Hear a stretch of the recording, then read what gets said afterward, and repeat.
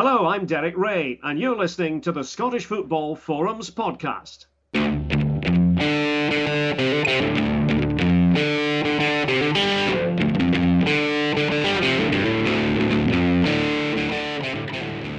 Hello, and welcome to the Scottish Football Forums podcast. I'm once again joined by Laurie, the co-host of the show. Hello. And we mentioned last week that we were going to discuss standing at football. So we have a Tory activist and also a Hearts fan joining us this evening. Hello, Ian. Hi guys, thanks for having me on. Aye, no problem. I thought it'd be good to get you on. I know that you're keen to get standing at football reintroduced. So I'd like to hear your view on that later on in the podcast. So I thought we'd start off the show with a look at yesterday's Scotland game, where we comprehensively humped Liechtenstein 1-0. I wonder, did either of you watch it? I was watching it and I drifted off at the start of the second half, and I woke to the final 10 minutes of Scotland held on for a memorable victory. Well, I wouldn't say they really held on. I thought they seemed to be worthy winners from what I saw in the first half anyway. We should have been a couple of goals ahead from what I saw, and it could have been worse. I kind of predicted, although I didn't predict on here, but I did say before the game I thought it would probably end up being a narrow victory. But I think we started decently enough. We were getting forward. Still unconvinced with Levein and the way we were playing. I said on the forum I thought Fletcher was kind of waste of a player, almost having him, one of our best players, sitting behind the midfield in a game against Liechtenstein. It seemed to just totally take him out of the game. But you know, we won. We did what we need to. So the slight blinded optimism continues for at least another 2-3 days. And that's most of the game I saw. I missed the last 10 minutes. I'm not convinced I missed anything much by missing the last 10 minutes. But yeah, expectations were met. Happy to keep a clean sheet. Any team with a Caldwell at centre half keeping a clean sheet has to be something to be reasonably happy about. So yeah, happy with the game. Performance was fairly dull, but that's what you get with Craig Levein. And yeah, we can dream for another few days that we can famously beat Spain. I think we were all afraid of Liechtenstein beating us and then us beating Spain. But that's out the window now. So it looks like, yeah, probably betting on Spain, I have to say. Yeah, you mentioned Caldwell at the back there, but I thought that Berra stuck out like a sore thumb. I thought he was woeful. There's so many times he was just out of position, poor decision making. I thought he was really poor. Other than that, in defence, I thought Hutton looked really good going down the right. Although I wish he would stop doing a stupid back heel. He done it. I think he made it past his last man, and the guy slid behind him, and for some reason Hutton decided to back heel it into the tackle, and Hutton did it another 2-3 times afterwards. Just cut out the fancy stuff and just keep it simple for me. Is it Bardsley at left back? The amount of times I've seen him go down the wing, and I even seen him in a centre forward role at one point. I'm not really sure if he's allowed that much reign. If Levein's saying he's just do what you want, but it's not often you see a left back doing that. Not for Scotland either. Yeah, you're right. Although it is Liechtenstein, we should be maybe a bit more freedom to attack. But Caldwell, I thought he was okay. I know there's a lot of people who aren't big fans of him, but I thought he was okay. Yeah, he was okay, but you've got to take the fact that we were playing a country with, 35. Someone was mentioning a country the size of Inverness about on the forum. So it's just we did our job, but I still think Levein tries the one up front too much. I know 4-5-1 can be attacking. You know, Barcelona play it, as people keep mentioning, but we don't have the same players as Barcelona, and I think we'd just be better with two strikers, especially against a team like that. As I say, take away not necessarily Fletcher as a player. I like Fletcher, but take away that position he was in and put that up front. Would we have lost anything not having Fletcher sitting in front of the defence? Did we need anyone there? I don't think we did. maybe with the midfield that we went out with, I think maybe we do need somebody to protect the defence, because although Adam, he can play there, he has played there for Liverpool, he doesn't really do it as a defensive minded player. He's more as a playmaker sitting back there, where I do think we need somebody to protect the defence, Berra and Caldwell. Against Liechtenstein. Well, I'm with they you did on this have a one, couple. Laurie. We shouldn't be protecting the defence against Liechtenstein. You know what? Get a couple of strikers on there. Let's not be so negative. And let's go out and give them a good old-fashioned hammering. Exactly. I mean, I know we're Scotland, and people always go, "Oh, you're expecting too much of our players," and yeah, that's fine when we play Spain. Of course, we're going to play defensive. We're going to kind of try and hold on and hit them on the break. But the same, when we're playing Lithuania and Liechtenstein, we have much better players. You got players who play for Liverpool, Manchester United, lots of other Premier League teams. Players who play for Rangers and Celtic. It's players who have a decent caliber when we're playing teams like Liechtenstein. I mean, we should have the confidence to go out there, play a couple up front, and incidents like Adam when he drilled the ball into the box and the keeper managed to palm it away.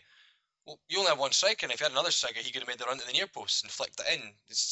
If there's no point in having your fullbacks bombing forward and getting the ball in the box if there isn't anyone in there apart from Craig McHale-Smith, who did get his goal, but let's be honest, it was more to do with terrible defending and goalkeeping than it was an amazing goal, I thought. We were talking there about Phil Bardsley playing at left back but ending up front because actually we were so far on top.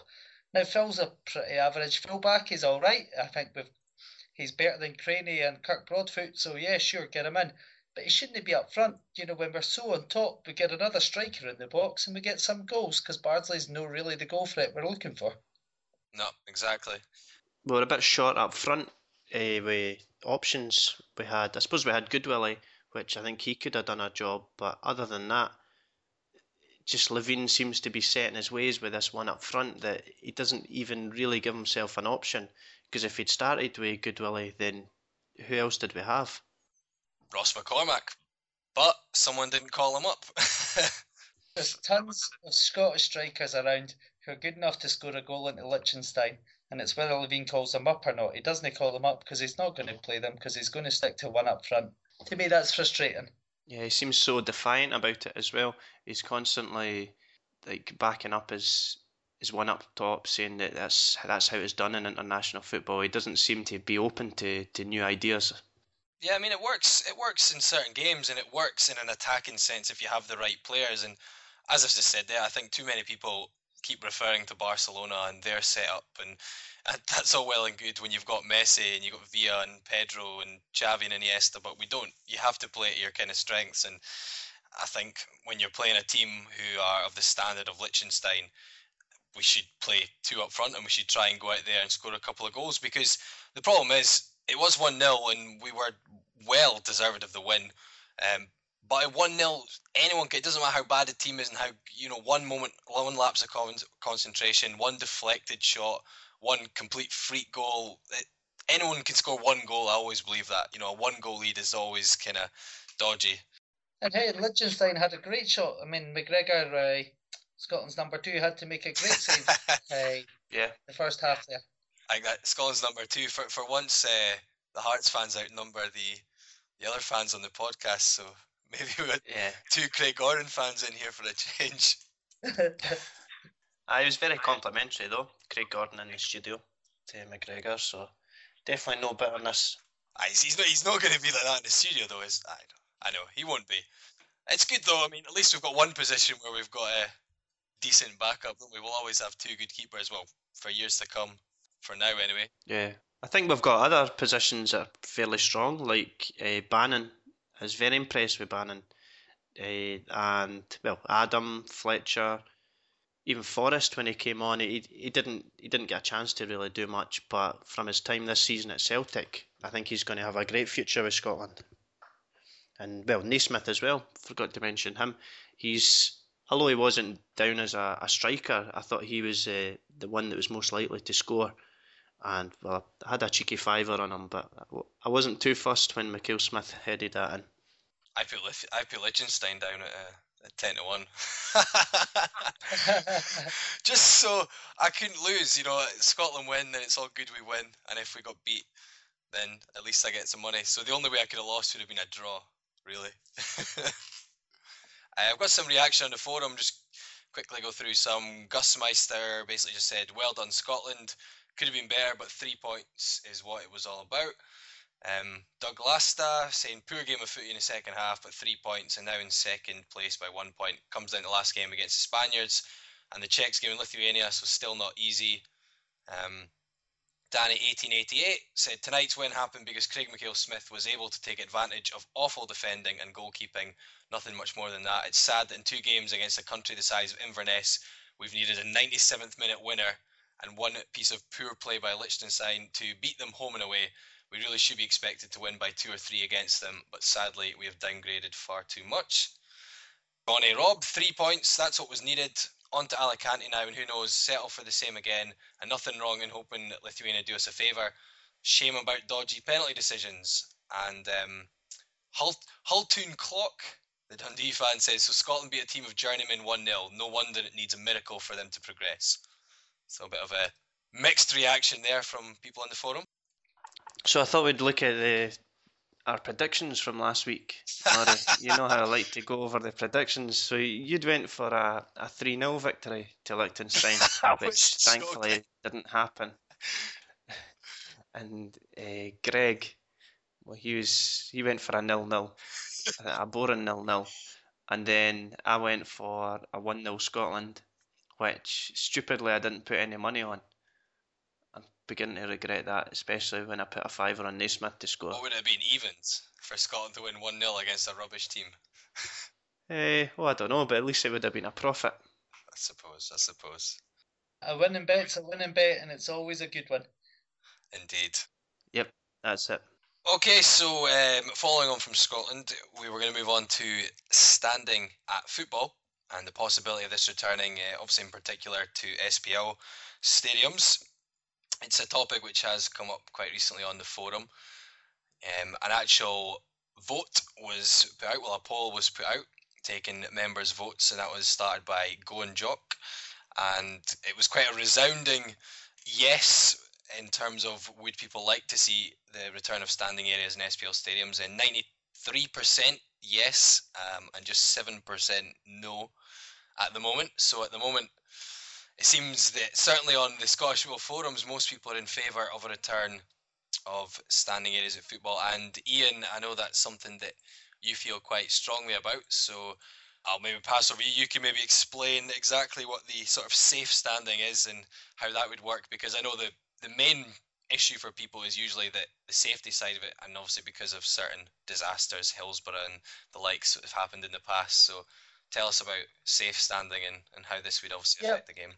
Thanks, Laurie. Yeah, I mean, one of the things that needs to be made very, very clear when people are talking about terraces returning to the football and us being able to stand at the football, I think your poll is realistic enough in that there is a lot of support amongst the football community, the most important football community, which is the fans, those of us that are going along every week, paying our money, who are enjoying following our teams. We're not talking about returning to the terraces that we had 30 years ago, 20 years ago, that were pretty ramshackle, pretty run down, and absolutely proved themselves to be dangerous in a stadium that wasn't being well run either by the club, by the police, whoever.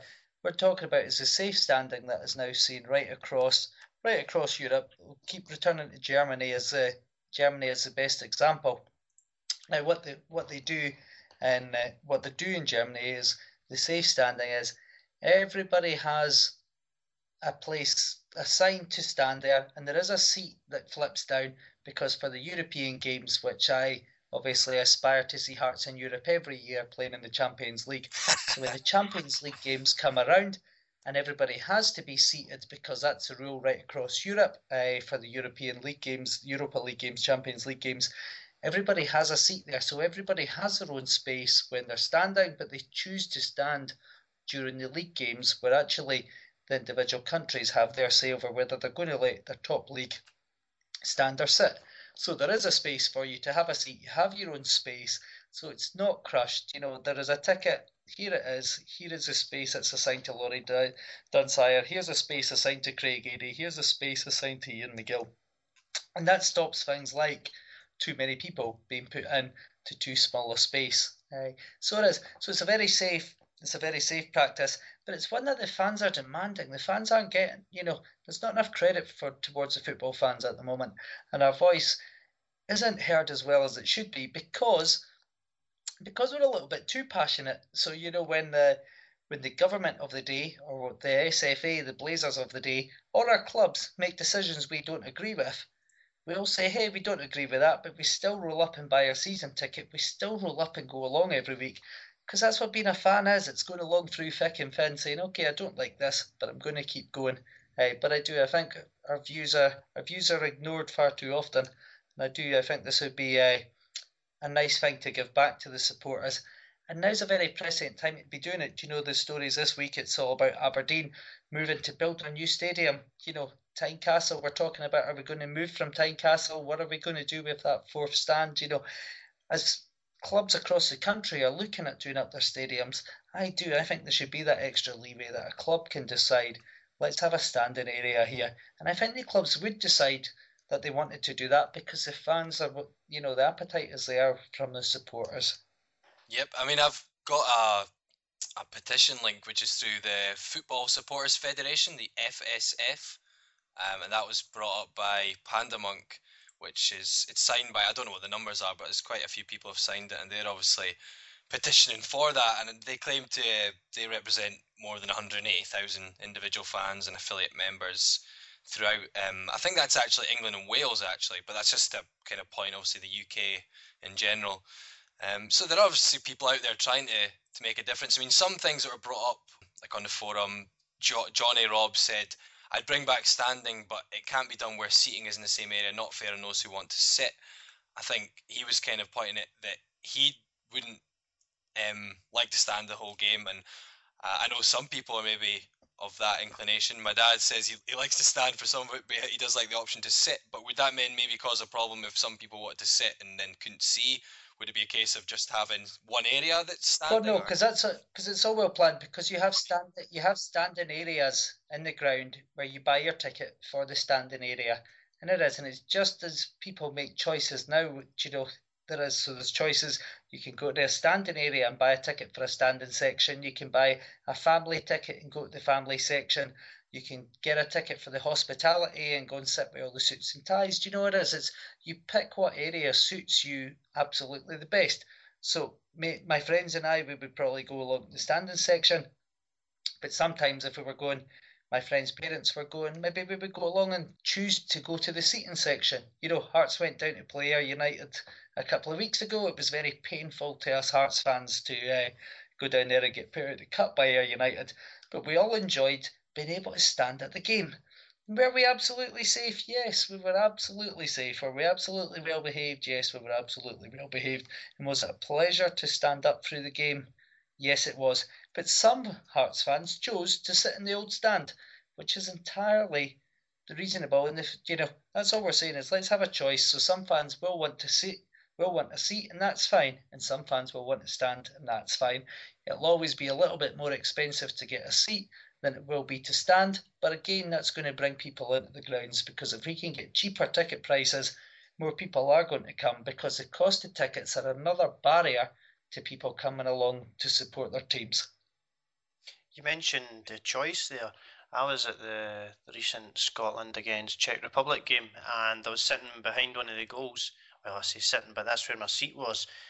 And for the entire 90 minutes, I stood, and I didn't mind it, to be honest. I didn't mind standing. I thought it made for a good atmosphere, but there was no choice. I think it was officially the family section I was in. I'm not too sure exactly. I didn't buy the tickets myself, but if it was a family section, there would have been people there with their kids who couldn't sit in their seat like they'd paid for, because everyone was standing. So I think it works. Not only a standing section not only works to give people who want to stand the chance to stand, but the people who want to sit the chance to sit. It's another good argument for having set sections where people can stand, because I think it's a very reasonable choice for people to make, is that actually, yes, they want to stand, And you know for big games, people especially want to stand, as you saw over in the Czech Republic there.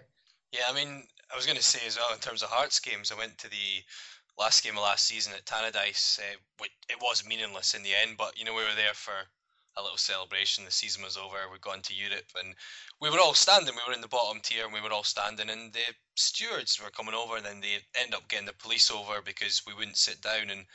And what I spoke to him, I was quite reasonable. I'm not being sarcastic. I was being quite reasonable. I said, "Well, why are you asking us to sit down?" I said, "It's for health and safety." It's like, but in terms of what everyone's standing behind us, everyone's standing in front of this row. So why is there a problem? We're all standing. It's not.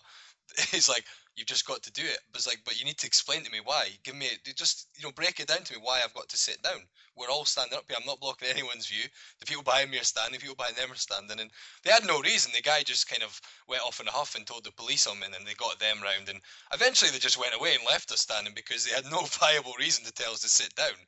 So yeah, it can be frustrating, and it almost causes more problems that we've got seating and they've got to go and tell people to sit down because it's a seated stadium and stuff. And it is a bit ridiculous. Whereas if you had a standing area, people go there, they can stand. So I agree with that. Yeah, I mean, it would be interesting to see if it was brought back. I mean, some more views in the forum. Black Dog says, if supporters of whichever club are interested in their clubs are for it, I can't really see how it can be dismissed, as a large number of European clubs have these areas for domestic matches. I've seen parts of the Westfalen Stadium, and due to large attendances, the areas are bouncing and it looks a fantastic atmosphere.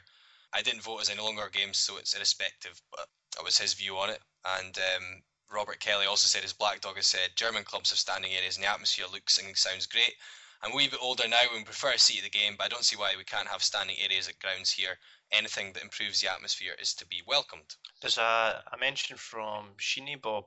He's saying, do we forget the reasons why all-seater stadia came into play in the first place? Atmosphere and the like don't come into it. Personally, I don't see any tangible advantage of terracing. Shoehorning punters in to maximise club profits just takes us back to the age-old problems of safety.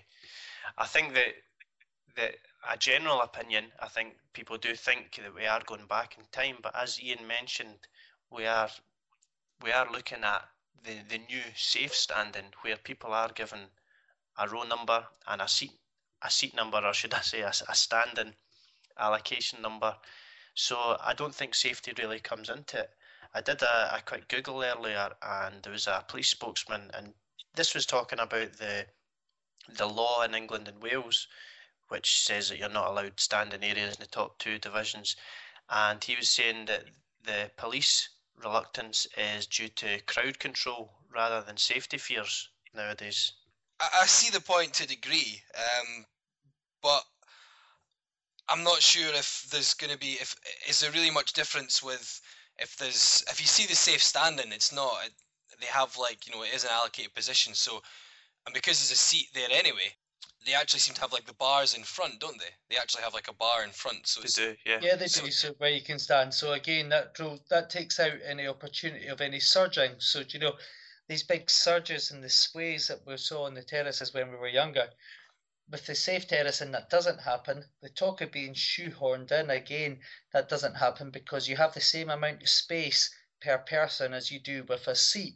So, some of those arguments are tired. And I'm frustrated and sick at police being concerned over crowd control all the time. Police saying, how are we going to control these football fans? How are we going to control these football fans? It goes across into other issues as well. If we go to the rugby, we can sit and have a beer. If we go to the football, we can't. If we go to the cricket, we can sit and have a beer. If we go to the football, we can't. Again, it's sitting going, these football fans, okay, no drink for these guys. These guys can't stand up. These guys, we've got to watch these guys. We've got to control these guys. We've got to go around film these guys. I mean, yeah, I just get frustrated a little bit with the picture that people portray of your average football fan. Yeah, I mean, I'm looking at a picture of some of the, I presume it's on the safe standing bits, and to me, it's almost safer to stand with that than seated grounds can be, because I mean, I've been at Hearts games where I've ended up 2 or 3 rows in front before, because as it's a big game and people are drunk and jumping about, sometimes because with the seats there's no back to them, people do go flying over the top of each other and such, and it does happen. I mean, it's not all the time, because generally Hearts are playing St Mirren or Motherwell or someone, and it's not as exciting as every game. No disrespect intended, but yeah, it can happen. But with these, if people look up the pictures of them, there's like a kind of almost a bar all the way across.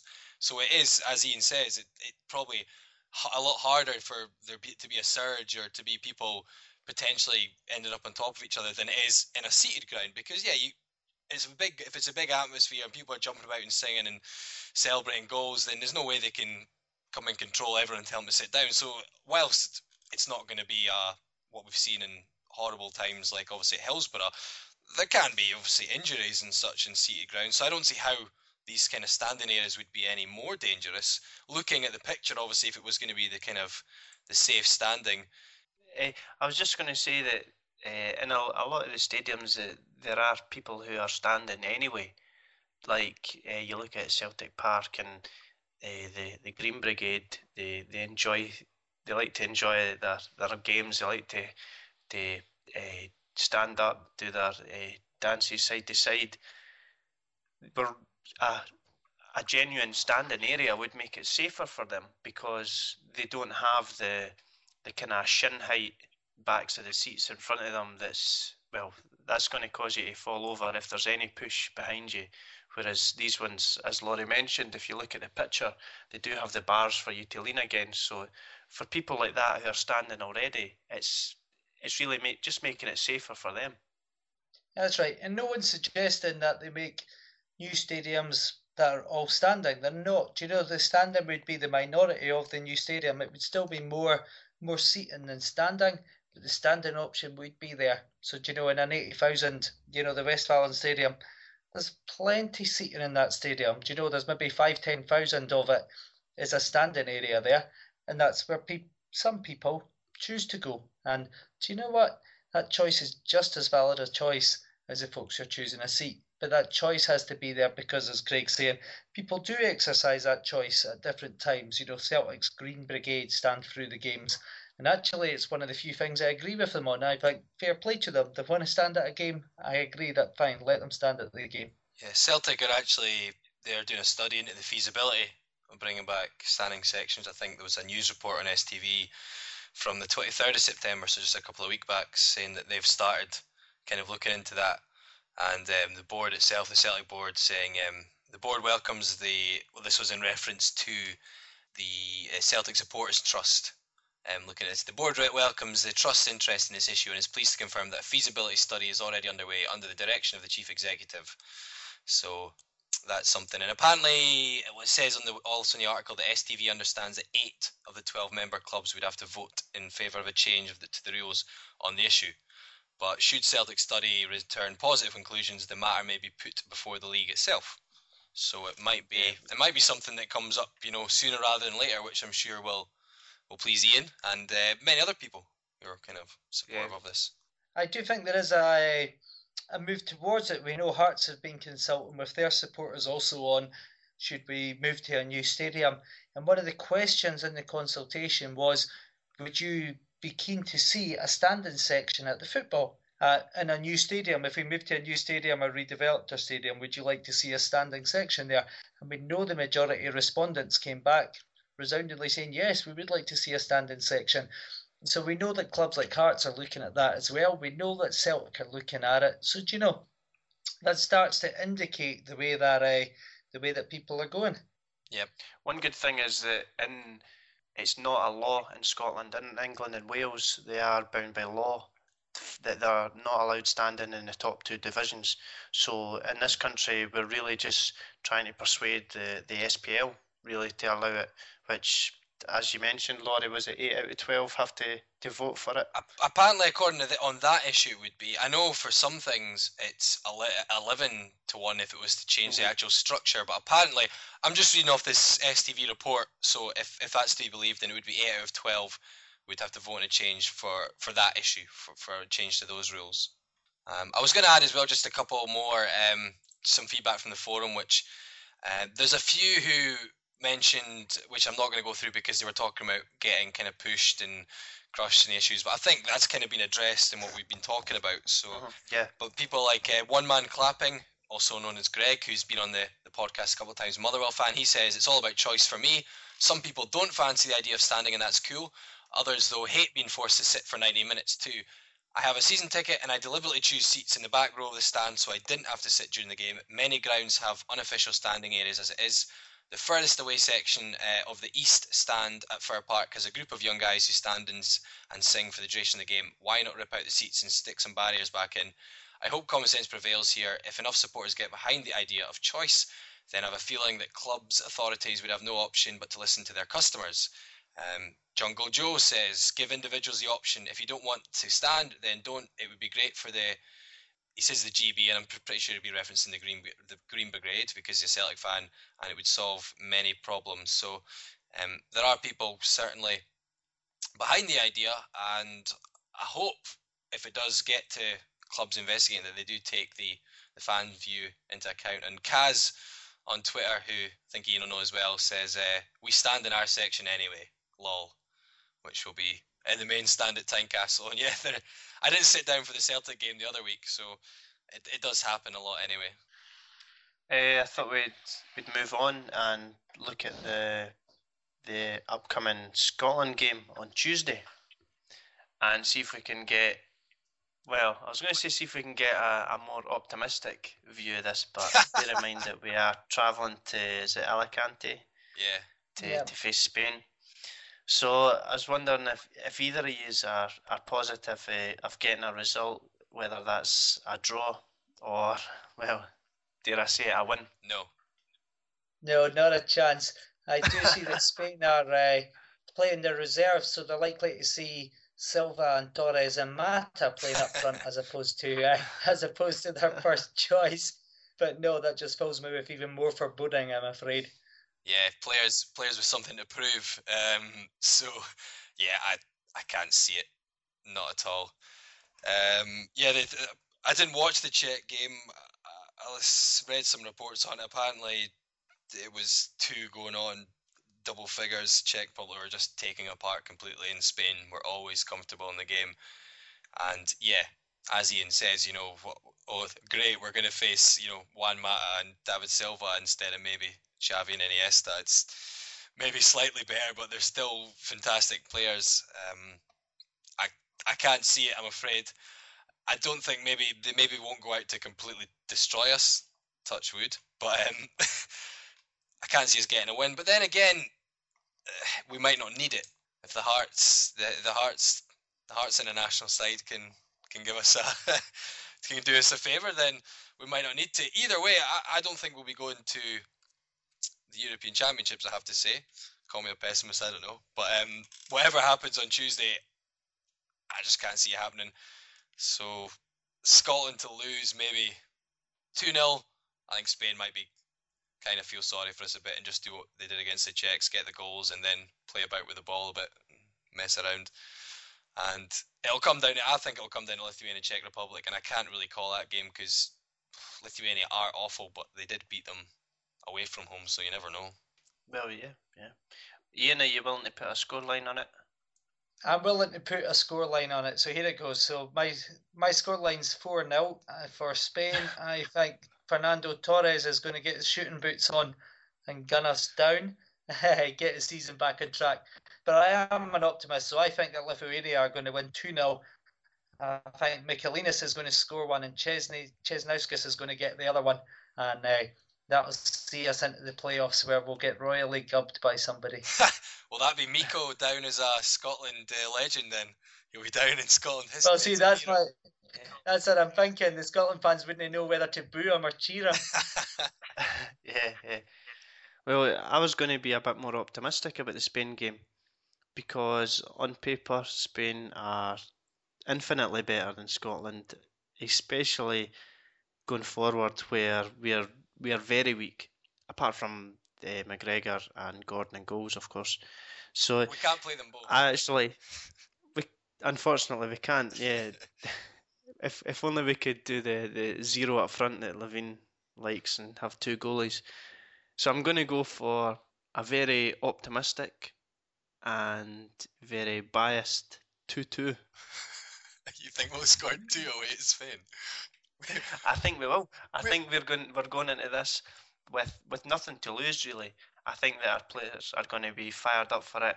I'm looking back to recent results against France and thinking that we can do this. We ran Spain very close. We ran Italy very close. I think we can. I think the country is going to be buzzing for this. So yep, I'm going to go for a 2-2, more in hope. But yep, 2-2 for me. A team that could only score one against Liechtenstein and could only score one against Lithuania, and you think we'll score twice away to Spain. Yep. Maybe I might even put money on it. Yep. Maybe it's because me and Ian had to watch Craig Levine's Hearts team for a couple of years that we're more used to the fact that Levine's team didn't often score many goals. To be fair though, watching Levine's team with Hearts, we did have the odd one when we won in Bordeaux. Marc de Vries scored. It was a 1-0 victory, and my recollection of the game, which may or may not have been affected by copious consumption of alcohol, was that we'd outplayed them and we'd come away with a famous victory. And then we came home and I watched the game, which I had recorded, and couldn't believe how much we'd been outplayed, but managed to snatch a victory. So it was a great smash and grab. So there's always a possibility of a smash and grab. Remember also when we played France in Paris, I had a bunch of friends round the house, some of whom were French and a lot of whom were Scottish. And at half-time when it was 0-0, some of my Scottish friends, they broke open the champagne. The French guys said, "Why are you breaking it out now?" They said, "Well, it's 0-0, it's half-time. This is as good as it's going to get for Scotland." Yeah. And then we happened to score a winner and beat them 1-0. So, well, I was listening to... funny things can happen. I was listening to the BBC Sports Sound show before the Liechtenstein game came on the telly, and apparently they have loads of Scotland fans who messaged them after the game saying that they all missed the goal because they were all turning the other way and getting their photos taken. Getting their photos taken, smiling and thumbs up in the Parc de France. It was in the PSG's ground, that one, wasn't it? The Parc de France, yeah. It wasn't in the Parc de France. There's a Stade de France in the Parc de France. That was the one, yeah, where PSG play. And so they all missed the goal because they were turning around getting their photos taken, not even watching the football. So yeah, I suppose what can happen. I mean, we're going to Spain. No one expects us to get anything, so we can't lose effectively. And I do remember the Bordeaux game, and I wasn't drunk. I remember watching it on TV, and we played a flat back 5, and Craig Gordon had a storming game. So yeah, I certainly don't remember outplaying them, but we still threw it away in the home leg. So that was a very Scottish thing to do.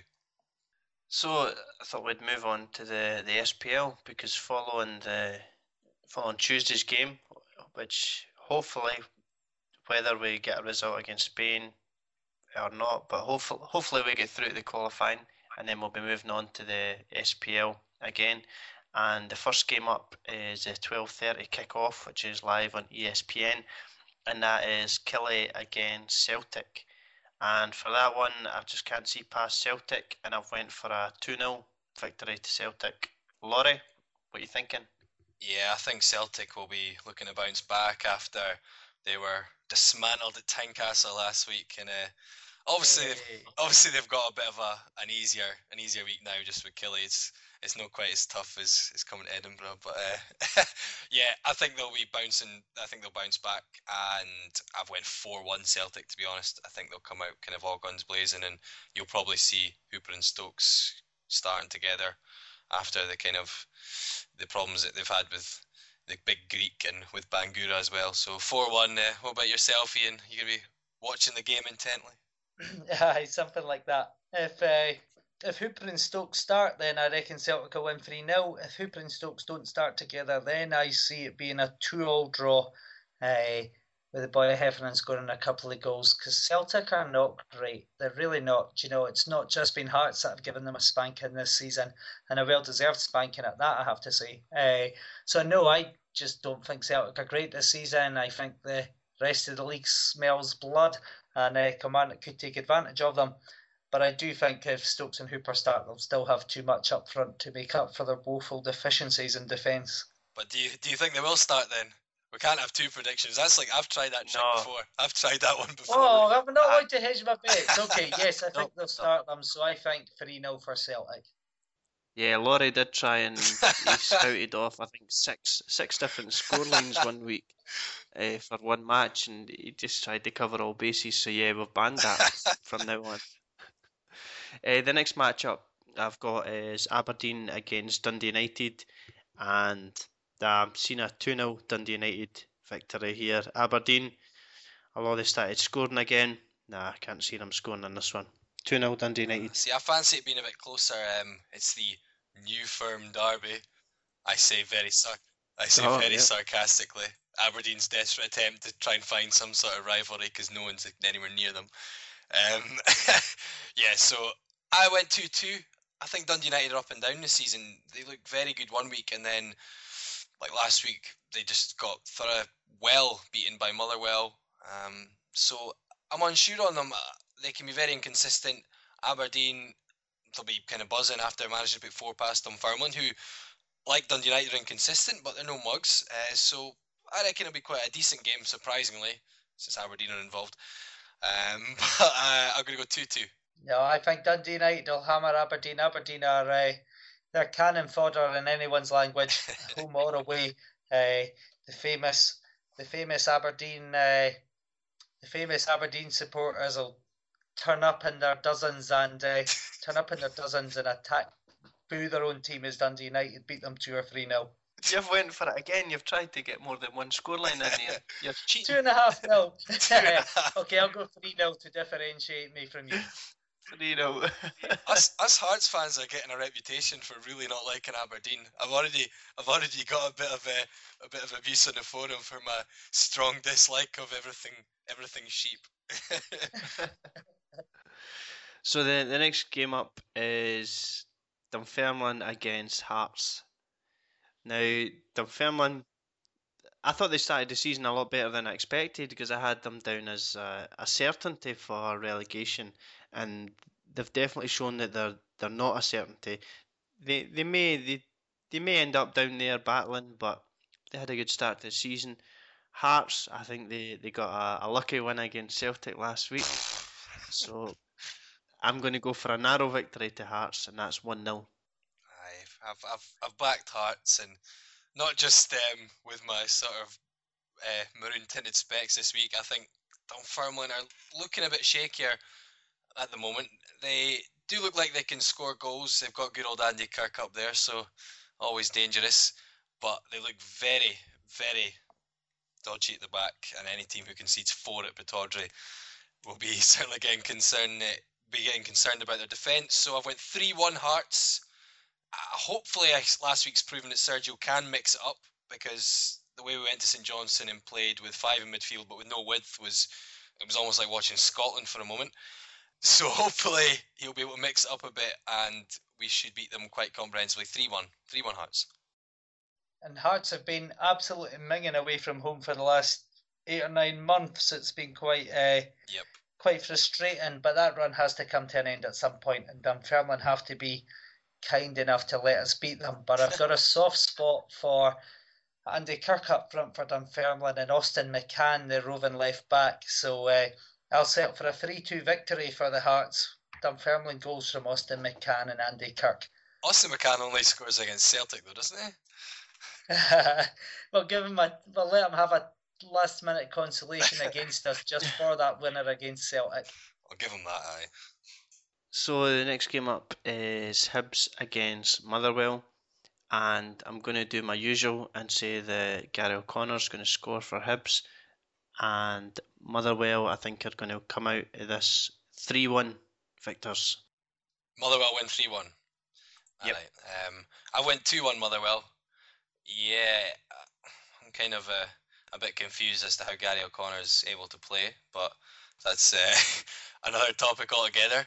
You dive in a game, you get suspended for it. Your assistant manager admits on television that it was a dive and the other team had every right to be annoyed, but then it gets rescinded. So an odd one. I'm not sure why they went back on it. Yeah, very strange, because I don't think anyone could argue that it was a dive. So beats me.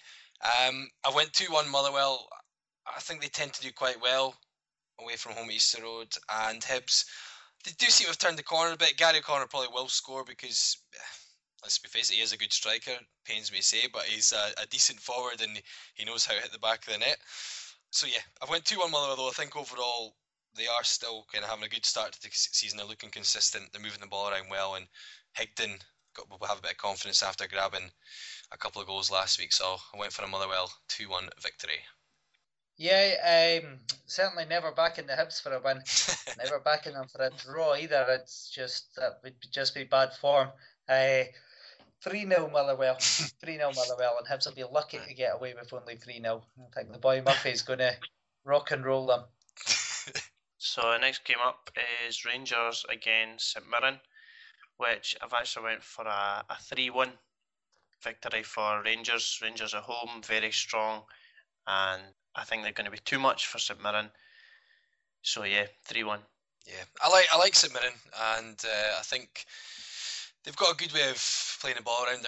They're decent on the eye, but I think maybe the danger with that is when they come up against Rangers and Celtic, and even to a degree when they come to Tynecastle and play Hearts, they kind of will open themselves up to getting a couple of goals put past them. So I've went 3-0 Rangers. I think it'll be quite comprehensive. I don't really see past Rangers at all.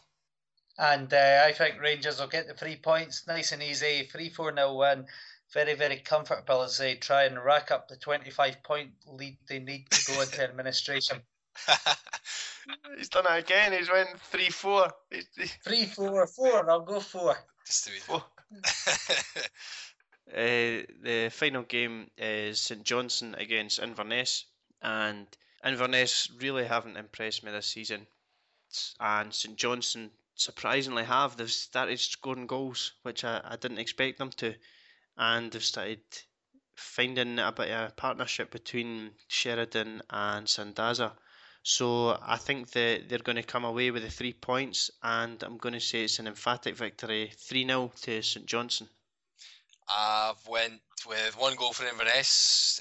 The only difference with the scoreline you've predicted, I've went 3-1 St Johnstone. Yeah, they've really hit a bit of form and they're starting to score goals.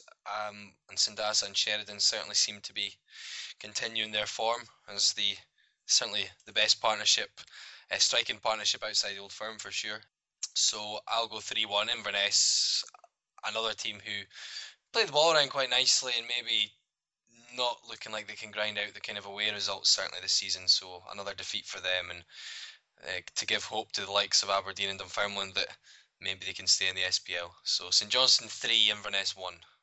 And it being Scottish football, and seeing as I've predicted every other game to be a goal fest, I reckon this will be a dire 0-0 draw, where everyone will be massively miserable at the game and say, why the heck are we paying £20 a ticket to watch this rubbish? It's usually Craig who goes with the 0-0. That's his philosophy that he's taken, that there's always at least one 0-0 draw. It's Paul Band. Paul Band came up with the system, Ian, where he seems to be always in with a chance of winning money in the predictor and the website, and he says that his system is that there's always a 0-0. There's always a 0-0. It's Scottish football. As I've proven for many weeks, Craig, there's not always a 0-0, and as I've highlighted each weekend when there's not a 0-0. Yeah, you're right, but see, I'm sure Paul Band's doing better than you in the predictor. Well, that's not the point, is it? He's what I'm in 24th at the moment out of almost 200, so that's not too bad. What am I? Right, and he's third.